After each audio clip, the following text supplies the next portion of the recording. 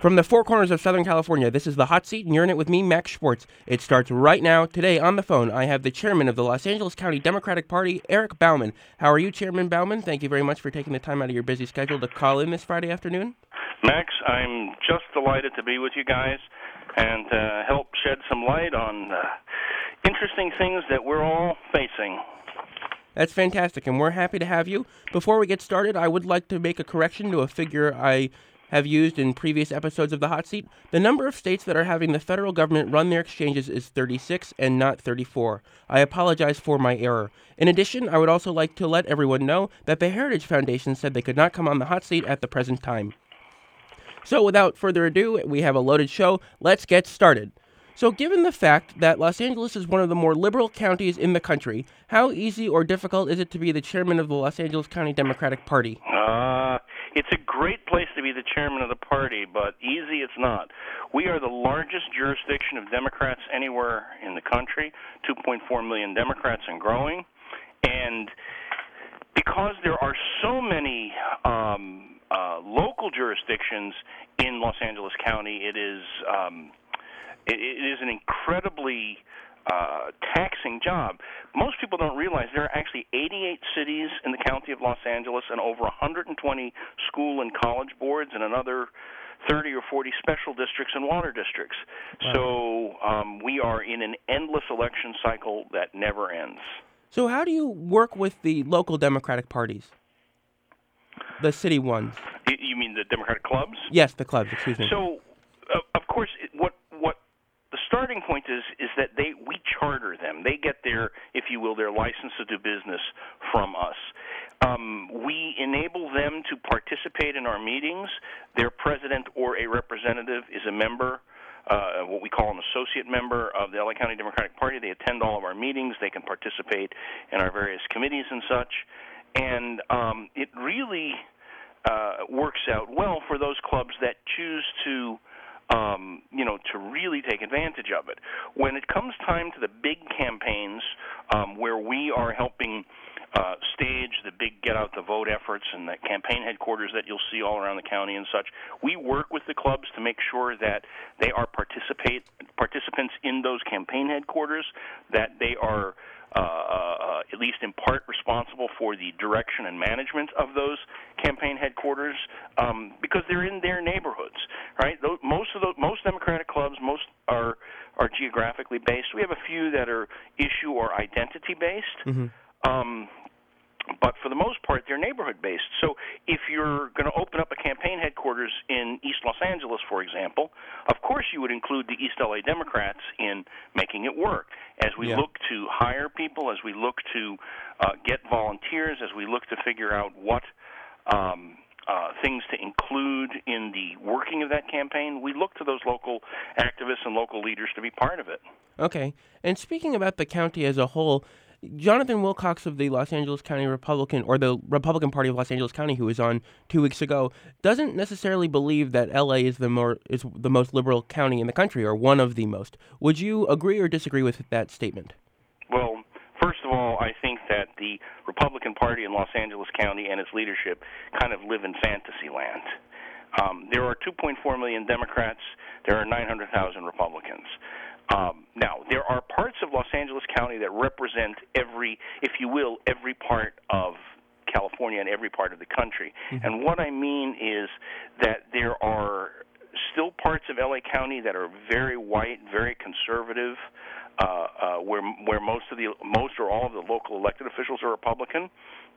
And there are parts of LA County that are 85 or 90% immigrant, where they are 85% Democrat, and where there's nobody that's not a Democrat that doesn't get elected. Mm-hmm. But truth be told, LA is overwhelmingly a Democratic county. Well, would you say it's one of the most liberal counties in the country? I would say it is amongst the most liberal Democratic counties in the country. Now, to be sure, remember that a large percentage of the Democratic population in Los Angeles are minorities mm-hmm. who tend not always to be quite as liberal on certain kinds of issues as others. So, it's very hard to just make a definition and say, oh, well, is it liberal, is it not? Proposition 8 failed in Los Angeles County, Yeah. although there were parts of L.A. that had passed. Yet at the same time, the voters of the city of Los Angeles voted, this year to rein in how many medical marijuana dispensaries they had. And when given the choice of taking no action or shutting them all down, or two options in the middle, they went for a modest option that enabled there to be, roughly 130 or 140 dispensaries throughout the entire county. It's kind of speaks to, throughout the entire city. It kind of speaks to, the fact that people in L.A. are very practical on some issues, while they tend to be very socially liberal, and there are a fair number of people who are fiscally more moderate. That's very true, and a lot of people opposed the proposition to label genetically modified organisms, but that's a different conversation in and of itself. I want to stick on definitions, though, for just 1 second, and for your party, would you say in the ideological spectrum, are you just left of center, are you more radical, in the middle? Me personally? Or the party, I should say. Oh, I would say the party the party is, generally speaking, somewhere between liberal and progressive. Okay. Look, we although these terms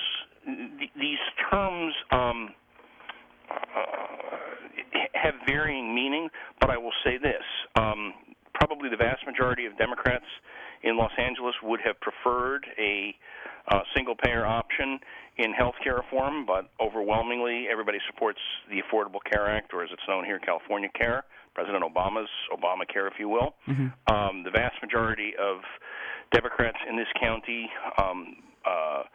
support increasing the minimum wage and ensuring that working men and women have decent benefits and decent retirement. The vast majority of Democrats in the county of L.A. support a woman's right to make her own reproductive health care choices, and support the right of same-sex couples to have their marriages legally recognized. I think that, is all pretty progressive. On the other hand, there's lots of Democrats in this county who think that we shouldn't overtax businesses to the point where they don't create and maintain jobs, and I think that's something that most people, share, at least in concept, because you have to have a balance between having the resources to do the good work that you believe the government should be able to do, and at the same time ensuring that people can work in decent jobs and pay good taxes. So you have to find your way. That's very true. And speaking of the government being able to do what it needs to do, part of that is through elections. And we have seen a general apathy in, I guess, the country as a whole amongst young people and against people in general, especially in non-presidential elections when it comes to voting, because the the percentage of voters who are actually voting is so low. What is your party doing to raise awareness and to get people to the polls? Well, let me just step you back for a second, because you just accepted certain things as fact that I'm not sure are exactly fact. Okay. It is true that a presidential election always draws the largest turnout, not just here in California, but all across the country. Mm-hmm. It is the most exciting election that people get to participate in, and that's why you get participation rates north of 75-80%. And it is true that local elections tend to draw the lowest election rates because people just don't engage as much, there's not as much attention in the media, and there's not as much concern. There is this myth that young people don't participate. And young people, once you engage them and make it easy for them to register to vote, mm-hmm. do participate. And they are changing politics in America. That's very true, but I think that speaking as a young person myself, and especially when I was in high school, a lot of my high school friends didn't vote. And a lot of people I know today that there are a lot of people in high school who can vote but don't. Well, that may be true, but I want to point out that in 2008, when Barack Obama was elected, everybody said it was the highest turnout of young voters ever. And as we led into the 2012 election, everybody said young people were not going to turn out for Barack Obama. They were disillusioned. They were this, they were that. And in fact, more young voters turned out in 2012 than did in 2008. It's about engaging and talking to young voters and talking to them about things that matter to them in a way that matters to them. And also it is about enabling their participation in the way they're used to participating. So, for example, when we enabled online voter registration last year, we meaning the state of California. We in California, for the last 30 days of the voter registration period, you saw voter registration skyrocket. 70% of all of those new registrants registered as Democrats, and lo and behold, almost 70% of them were 30 or under. Mm-hmm. Why is that? Because your generation grew up with a computer, from birth. Yeah, with new technology. They were not used to, your generation did not grow up filling out hand-filled out government forms line after line after line. But to go to a website and, key in your name and address and phone number and social security number, that is just normal to you. That, and also social media, we've grown up with it, so we're taking advantage of it. But what is your party specifically doing to engage the youth? Well, I can tell you that my director of new media and I have for years stayed atop of the social media trend. And when you look at the number of followers that we have on Twitter, the number of people who like our Facebook page, the tens and tens and tens and tens of thousands of people who are on our email list, the number of hits we get on our website, it is a starting point in which we contact and connect with people who are young. Additionally, LA is one of the few counties in California where the Young Democrat chapters and clubs actually also charter with the LA party, with the county party. In most places in California and most places around the country, Young Democrat clubs and chapters only charter through their Young Dem organization. We actually have them charter with us so that they can participate in our decision making, in our meetings, in all the work that we do. I have made sure that we have not one but two of our 7 countywide officers are under the age of 30. Okay. So it's all about engagement. And quite frankly, we design specific programs that are specifically meant to drive young voters. So, for example, our Vote by Mail program, which in 2010 won the top vote by mail program in the United States of America. Explain what that means for people that don't know. Say again? Explain what that means for people that don't know, and how do you win that category? So just like you have the Academy Awards and you have the Emmy Awards, in politics there's what are called the Polly Awards. And every year the American Association of Political Consultants gives awards for every category of thing that goes on in politics, from television commercials to mail pieces to voter registration campaigns and the like. We put together a very snappy, very edgy campaign in 2010, which we used again in 2012, called "Where Do You Do It?" And it was a cartoon mail piece drawn by a cartoonist who worked for Marvel Comics, who will remain unnamed, and featured 2 pairs of legs sticking out under a set of covers on a bed, and it says, "Where do you do it?" And when you open it up, are a series of cartoon panels that show the difference between the young person who's registered to vote by mail and the young person who's not. And it shows them standing in line, sweating bullets, trying to get in and vote, versus laying on their couch and their ballot flowing out of their hands and into a mailbox. But it's that kind of edgy piece of mail that when somebody young sees it, they grab it and pick it up. Mm-hmm. And it relates to them. We did our baseball card series in 2010, where we did, for the entire Democratic statewide team, governor, lieutenant governor, et cetera, we did a series of baseball cards. And they looked just like regular baseball cards, except, of course, on the back was their political score.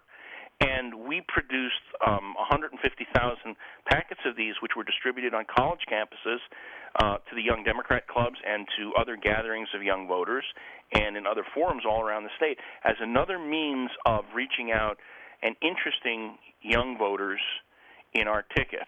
Is that something you're going to do for the congressional midterm elections? We're still figuring out what we're going to do this year. One has to have the resources. One has to, have the support. But you can bet we will have special programs that are designed for young voters. Because here's the thing. Mm-hmm. When you look at the distribution of voters, mm-hmm. more than 85% of African Americans vote Democrat. More than 70% of Latinos vote Democrat. More than 70% of gays and lesbians vote Democrat. More than 75% of young people under the age of 30 vote Democrat. Okay. Those are the people who help us elect Democrats. So we have to talk to them. We have to constantly be in communication. We have to let them know what's important that's on the ballot. Do you have specific material designated to the certain groups? We create materials and messaging that we deliver in different ways to different kinds of voters. Yes, absolutely. And we deliver that through through social media, through new media, through traditional mail, through online video. We use a broad variety of methods to reach out to those voters. And the programs that we run in L.A. often get exported from L.A. Around the state, and sometimes they get picked up. 15 years ago, I designed a program called Vote Naked, Vote by Mail. That was the first attempt that I did at a vote by mail program. That ended up being picked up nationally, stolen from me, but picked up nationally, and it was a great program for young people. Why? It sounded edgy, it caught people's attention, and that's that's everything the way that relates came together. And I know you could talk about this for a very long time, but because our time is running short, I want to get into the issues now. And one thing I want to ask, and to start off with, is do your members believe the dysfunction in Congress can be fixed, and do they believe that Democrats can win the House? Well, first of all, our members believe the dysfunction in Congress can be fixed if we would oust John Boehner and the Republicans from the majority and put Nancy Pelosi back in as the Speaker. Mm-hmm. Because the problem is there are lots of good laws and lots of good concepts that have come out of the Senate and that have been proposed by the President, but Boehner won't even bring them up on the floor of the House. They're not interested in negotiation. They hold every progressive idea hostage, refusing to bring it up. And the only time they bring anything up is when they're in deep trouble. Does your party realistically believe that the Democrats can win the 17 seats necessary to win back the House? Well, I'll tell you what, if you asked me that question 6 weeks ago, I would have said it is an extraordinarily tough row to hoe. We would have to run the hat trick not once but multiple times. Mm-hmm. But the government shutdown made people so angry mm-hmm. and dropped Republican approval rating even in Republican districts mm-hmm. so much that you see for the first time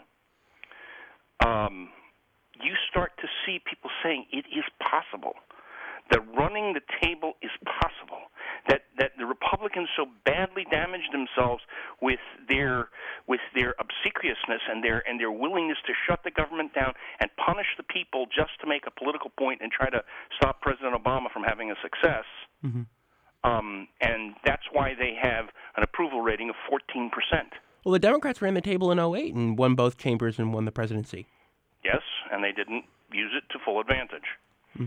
As an impartial podcast host, I am not going to comment on that, but I will say that to remind our viewers that there is about a 1 million vote spread. The House is severely gerrymandered, and so you're saying that you believe the Democrats can overcome that because of the government shutdown? I believe we are positioned, if we play our cards right, if we continue to recruit the high-quality candidates that have started to come out, if we continue to take the fight right back to the American people in those districts that are Republican but are rational Republican, and point out the difference between what having the Tea Party running America and what having rational people running America, what a difference it makes.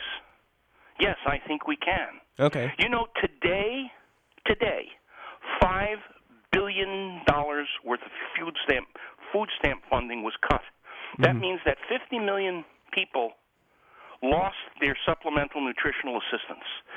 That means because the Republicans are so gung-ho on cutting a program that is less than 2% of the entire federal budget, mm-hmm. people are going to starve. Children are going to go to bed hungry. Old people are going to get sicker. And you know what? They're not cutting the Osprey that the military says it doesn't want. Yeah. There is, and that is a legitimate problem where the tanks keep coming into the military when they don't need them. But I will say that on that note, the Office of Management and Budget, which is part of the Executive Office of the President, released a report earlier in the week and saying that the budget deficit did reduce, and it's reducing at the greatest rate in a very long time. And speaking of, that's because of the sequester. I mean, in part because the economy has improved, and in part because of the sequester. When President Bill Clinton was president and we had a terrible deficit, you know what? He stood up and he said, "Look, give us the revenue we need. We'll right-side the government." The government ended up, when he left office, with the largest surplus it had seen in over 70 years, and the best economy we had had in generations. And it took the Republicans not very long after he left office to destroy that, and this president is still digging the way out. And I want to you mentioned earlier about rational Republicans versus not rational Republicans, and I want to use that to segue into the Virginia gubernatorial race. And I want to ask you, as the head of the party, what do you think happened to Terry McAuliffe to put him in such a tight race when he was up by double-digit points not too long ago? Well, first of all, you know, this is a farcical conversation.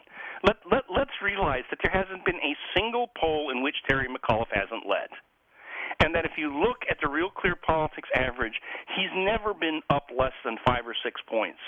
There have been 2 polls that show it close, and that is because at the last minute the Republicans are getting freaked to realize that they're about to elect Terry McAuliffe as governor. But I bet you next week at this time, Cuccinelli and his hard extremist right-wing positions, including mandatory vaginal penetration of women for ultrasound before abortion, I think he's going to be left in the dust heap of history. Well, it will be certainly interesting to see. And I've seen polls where he's been up by larger margins than what you said, but recently he's been down to about 3 points, which... Right.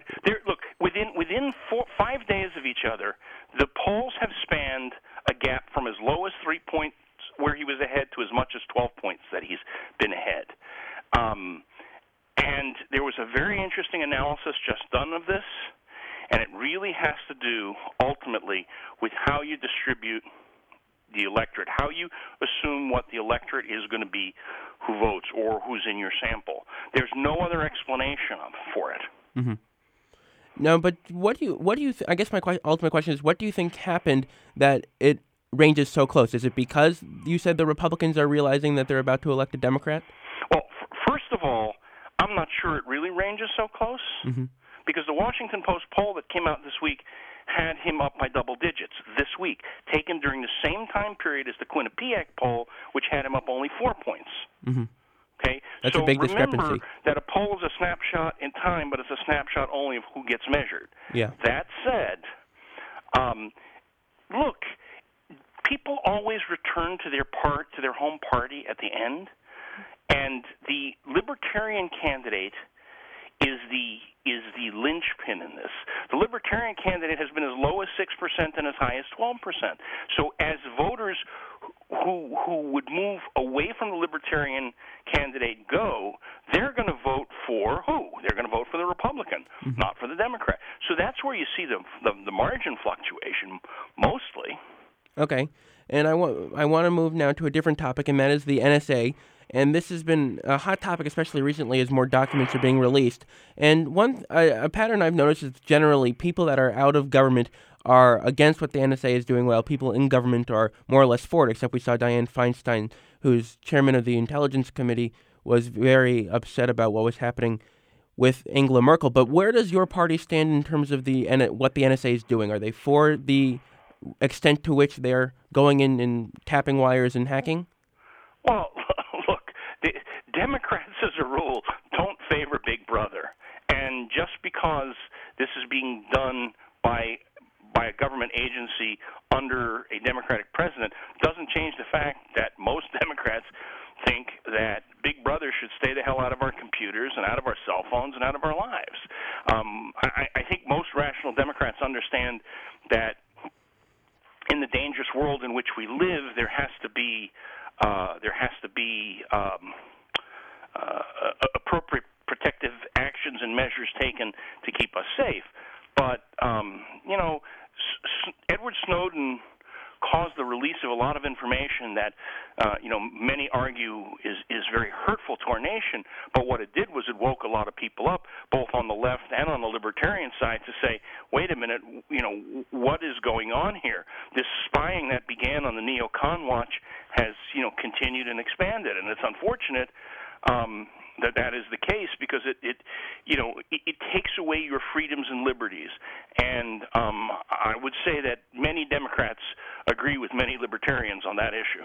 As a political veteran yourself, and speaking personally, if you don't mind, do you honestly believe Obama was not aware to the extent at which the NSA was spying? I find it hard to imagine that they would have something that is so visible and public and say he wasn't aware if it was documentable that he was aware. One would have to think that, knowing the way the spy agencies supposedly work, that they provide the least amount of information possible. And frankly, there's something to be said for, unawareness of this.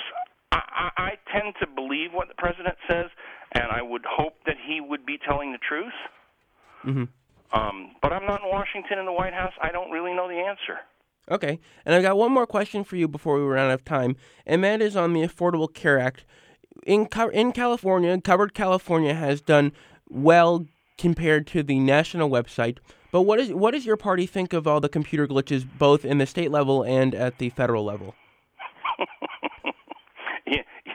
As somebody whose first computer had one 5.25-inch floppy disk drive and no hard drive, I kind of have watched as the information age has exploded, and our management of information and data and our ability to interact by way of computers has grown and taken on such a critical role in our lives. To see such difficulties with these online websites tells me that a lot more work should have been done before they went public. The timelines may have been too strong. People probably didn't want to have to back away from the stated dates. But here's the reality. Mm-hmm. Microsoft and Oracle and the best brains in America are helping the White House and the Center for Medicare and Medicaid fix that healthcare.gov website. And see, the Republicans would rather use the failures of the computer system as a way to bash this, because the one thing they don't want is this system. Even though this system was one that was based on original Republican plans, that exactly is what they implemented in Massachusetts that was supposed to lead a revolution across the country. But because it was done by a Democratic president and Democratic Congress, they want to beat it down. Here's the bottom line. Mm-hmm. Come January 1st, millions of people across America will have health care who have not had health care. Millions of children will get free immunizations. Women will get free examinations for breast cancer and uterine cancer, and men will get examinations for prostate cancer. This will be pro forma and part of every policy. There will be no more policies where you get a $5,000 deductible and, heaven forbid, you spend $100,000 a year on your chemotherapy drugs because they cut you off. That is all gone. And that's the reason the Republicans have fought so hard to make a mess of this thing and to try to shut it down, why they were willing to shut down the government. Because come January 1st, when this thing actually becomes live, because people will have these policies, now it's no longer a question of preventing Obamacare. Now it's a question of taking something away from the people.